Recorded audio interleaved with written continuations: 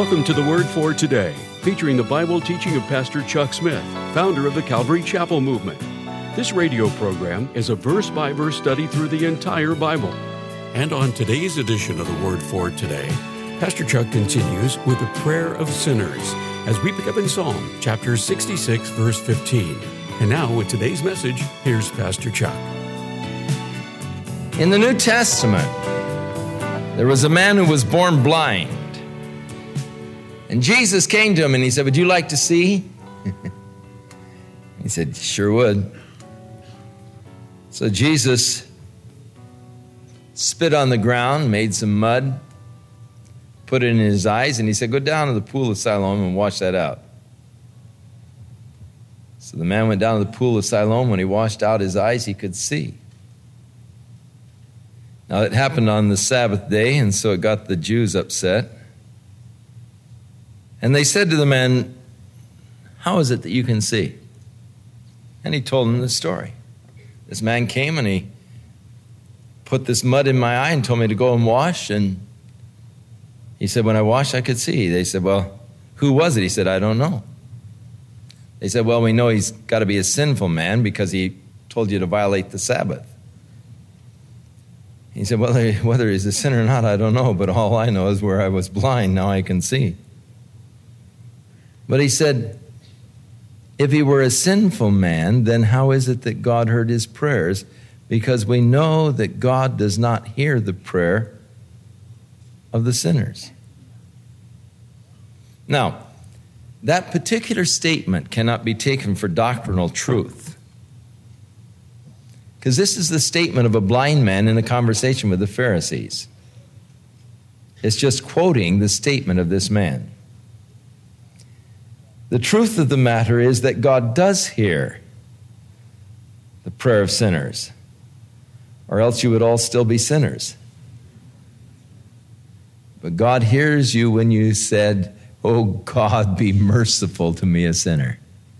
He hears that prayer. How much more? I don't know. David said, "If I regard iniquity in my heart, the Lord does not hear me when I pray."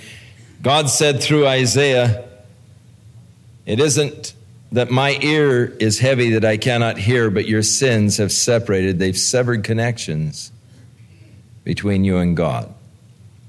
So David is rejoicing in the fact that the Lord heard his prayer. "Blessed be God, which hath not turned away my prayer, nor his mercy from me." Psalm 67, "God be merciful unto us, and bless us, and cause his face to shine upon us." Three things: be merciful unto us, bless us, cause his face to shine upon us. Now, there are some people that would find fault with this prayer. I never like to ask God for anything personal. That's so idealistic, it stinks. I want God to bless me. I want God to be merciful unto me, and I want God's face to shine upon my life. But the motive behind it, that thy way may be known upon the earth, thy saving health among all nations. Let the people praise thee, O God. Let all the people praise thee. O God, be merciful.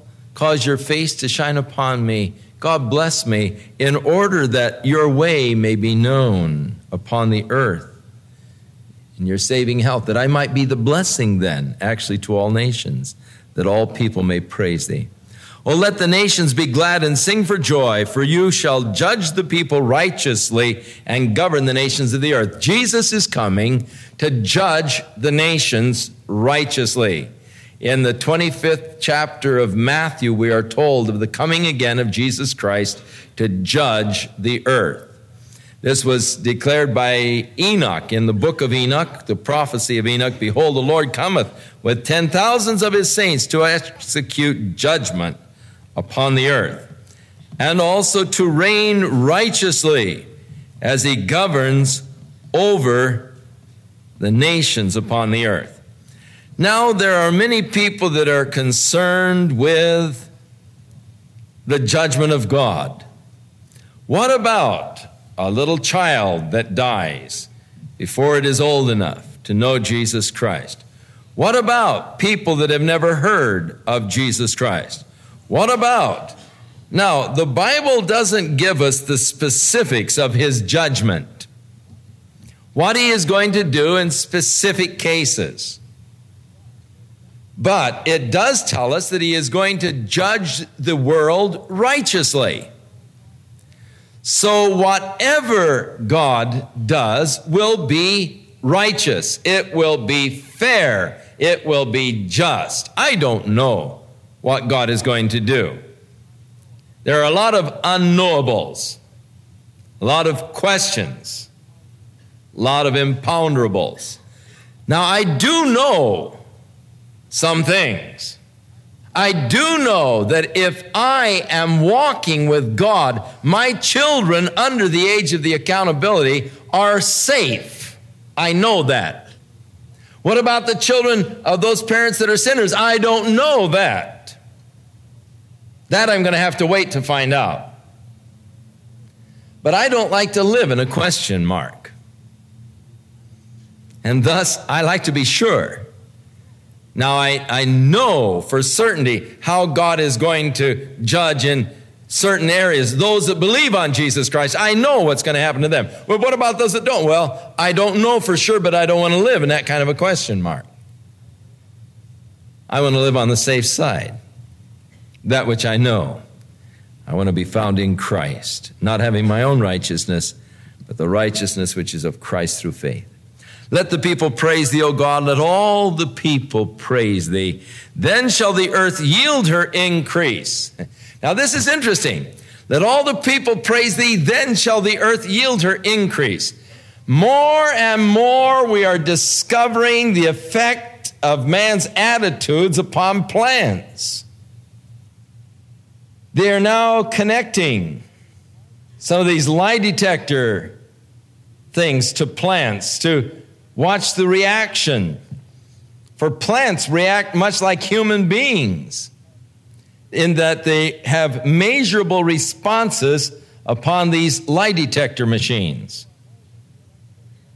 And even as if you are holding the electrodes of a lie detector, as you start to tell a lie, your pulse begins to pick up and moisture begins to exude, and these little electrodes pick it up and you get this movement on the graph from this sensitive needle that's moving back and forth. And so a man who is skilled can ask you a series of questions and tell you which ones that you were telling the lie and which ones you're telling the truth, and by the galvanic responses and so forth.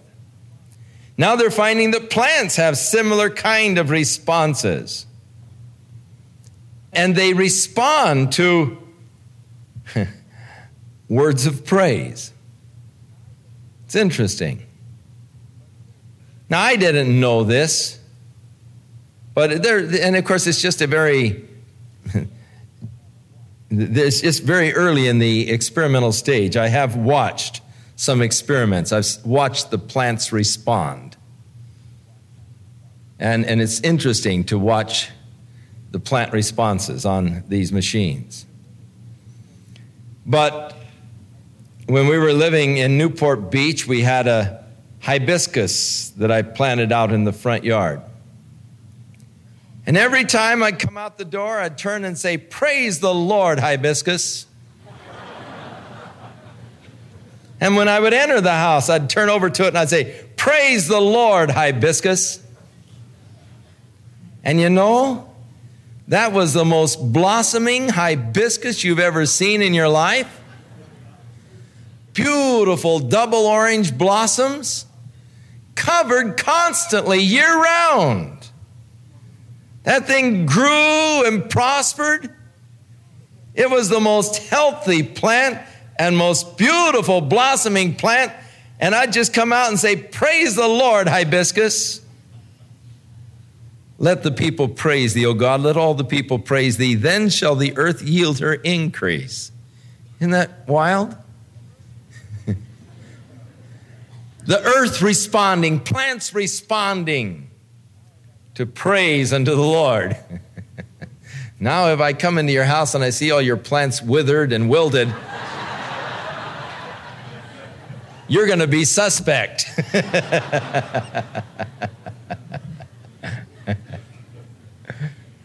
God shall bless us, and all the ends of the earth shall reverence him. The psalm begins with a prayer for blessing, and the ends with an assurance of that blessing. Psalm 68, let God arise, let his enemies be scattered, let them also that hate him flee before him.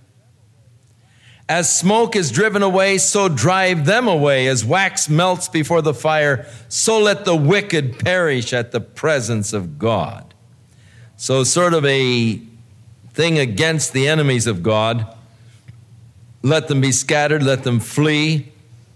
As smoke sort of just disappears, is driven by the wind, so drive them. As wax melts before the fire, so let them perish in the presence of God. But let the righteous be glad. Let them rejoice before God. Yea, let them exceedingly rejoice. All right, righteous. Be glad. Rejoice before God. In fact, exceedingly rejoice. Sing unto God. Sing praises to his name. Extol him that rideth upon the heavens by his name, Yah, and rejoice before him. The Yah, the I am. And of course, in the name, you have then Yahshua, Yehoshaphat, so many different contractions with the Yah. But to us, the important one is Yahshua, which is the Hebrew for Jesus. Extol him by his name, Yah, and rejoice before him. A father of the fatherless, a judge of the widows is God in his holy habitation.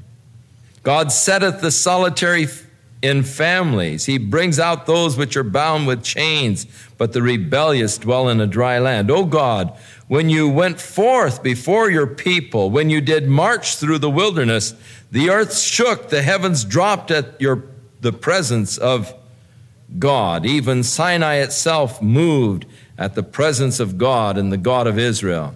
Thou, O God, did send a plentiful rain, whereby you did confirm your inheritance when it was weary. Your congregation hath dwelt therein. Thou, O God, hath prepared of thy goodness for the poor. The Lord gave his word, and great was the company of those that published it. Kings of armies did flee apace, and she that tarried at home divided the spoil. And though ye have lain among the pots, yet shall ye be as the wings of a dove covered with silver, and her feathers with yellow gold, when the Almighty scattered kings, and it was white as snow in Salmon. The hill of God is as the hill of Bashan, and the high hill is the hill of Bashan. Why leap ye high hills? This is the hill which God desired to dwell in. Yea, the Lord will dwell in it forever. In other words, he sees the other hills as sort of being jealous and all because God has chosen really the hill of Zion to dwell in. Why leap ye high hills? We're so high it should be us and all. The chariots of God are 20,000, even thousands of angels. The Lord is among them as in Sinai in the holy place. Thou hast ascended on high. Now we have here a prophecy concerning Jesus Christ, quoted by Paul in the 4th chapter of the book of Ephesians. Thou hast ascended on high. Thou hast led captivity captive. Thou hast received gifts for men, yea, for the rebellious also, that the Lord God may dwell among them. Paul, in quoting this, said, he who has ascended is the same one who first of all descended into the lower parts of the earth. And when he ascended, he led the captivity captive and gave gifts unto men, and to some apostles, and to some prophets, and to some evangelists, and to some pastor teachers, for the perfecting of the saints, for the work of the ministry, for the building up of the body of Christ, until we all come into the unity of faith, complete man, the knowledge of the Son of God, unto the measure, the stature, the fullness, the image of Christ. And so Paul quotes this. He has ascended on high. He led captivity captive. But to lead captivity captive, he went first of all in the lower parts of the earth to free those that were captive. You see, prior to the death of Jesus Christ, those Old Testament saints could not enter into the glory of heaven. It was necessary that their sins be put away, something that the sacrifices of the Old Testament could not do. It was impossible that their sins could be put away by the blood of bulls or goats. All of the Old Testament sacrifices only were pointing to the better way that God would provide when he sent his only begotten Son to be a lamb offering, sin offering, a sacrifice for our sins. So we are redeemed not with corruptible things such as silver and gold from our vain, empty life, but with the precious blood of Jesus Christ, who was slain as a lamb without spot or without blemish. So because the blood of bulls and goats could not put away sin, but only speak of the better sacrifice which was to come, their sins were covered, and they, when they died, were held by death in the grave, in Sheol, or in Hades, in hell. But hell, prior to the death of Christ, was separated into two compartments. One compartment was of suffering for the unbelievers. The other was a compartment of comfort by Abraham for those who were trusting in the promises of God and in the fulfillment of God's promise. Now these Old Testament men of faith all died in faith, not having received the promise. But seeing it afar off, they held on to it, and they claimed that they were just strangers and pilgrims here, and they were just journeying through looking for a city which hath foundation, whose maker and builder is God. Now when Jesus died, he descended into hell. He who has ascended is the one who first of all descended into the lower parts of the earth, and when he ascended, it is then that he led captivity captive. In the book of Isaiah chapter 61, the prophecy concerning Christ, it said he is going to set at liberty those that are bound and open the prison doors to those that are bound. Set at liberty those that are chained, open the prison doors to those that are bound. Those that were bound by death, waiting with Abraham for the promise of God. When Jesus died, he descended into hell and he preached to those souls that were in prison. The glorious fulfillment of God's promise. The redemptive program is complete. The blood has been shed whereby your sins are now put away once and for all. And now with their sins put away, they can ascend on into the heavenly scene. So when he ascended, he led the captives from their captivity. And then he gave gifts unto men. That is within the church. He gave gifted men as apostles, as prophets, as evangelists, as pastor teachers for the perfecting of the saints. So Paul quotes this in Ephesians 4, and of course it just ties together a whole group of scriptures. Luke the 16th chapter, Acts chapter 2, and Ephesians chapter 4, and the reference there in Peter where he went and preached to those souls in prison, and Isaiah 61. So you can look those up and find them tied together. Blessed be the Lord who daily loads us with benefits. I love that. Oh, blessed be the Lord who daily just loads me down with the benefits of being his servant, benefits of walking with him. Oh, what benefits are mine in Christ Jesus, even the God of our salvation. He that is our God is the God of salvation, and unto God the Lord belongs the issues of death.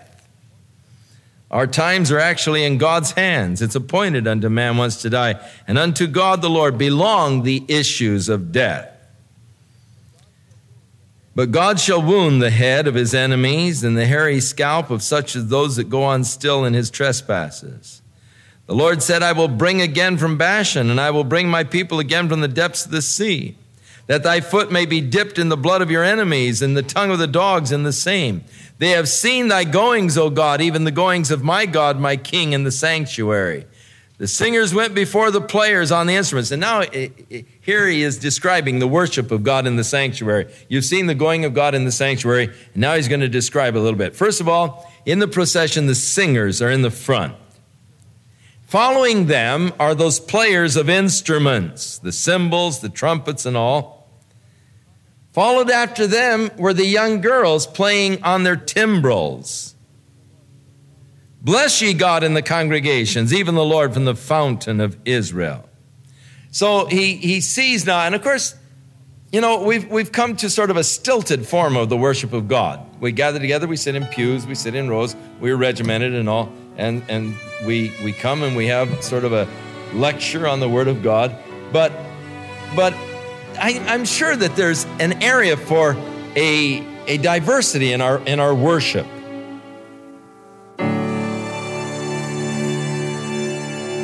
We'll return with more of our verse-by-verse Bible study in the book of Psalms on our next broadcast, as Pastor Chuck continues to teach through the Bible, and we do hope you'll make plans to join us. But right now, if you'd like to order a copy of today's message, simply order Psalms 66 through 68 when visiting thewordfortoday.org. And while you're there, be sure to browse the many additional biblical resources by Pastor Chuck.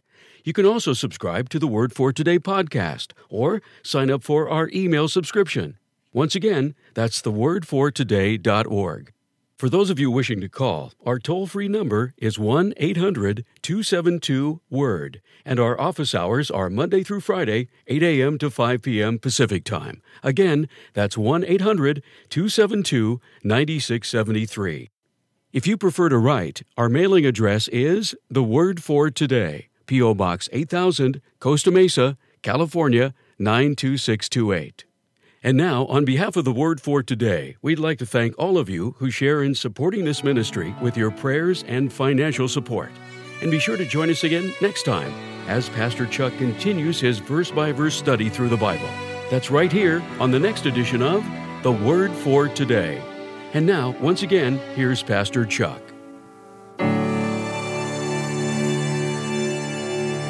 May this be a time of spiritual growth as you get into the Word and as you study and as you yield your life to God, that His love might be manifested through you.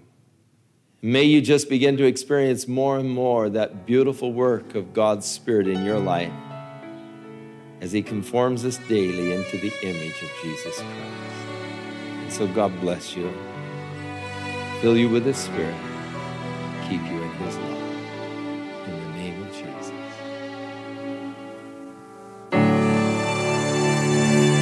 This program has been sponsored by Calvary Chapel of Costa Mesa, California.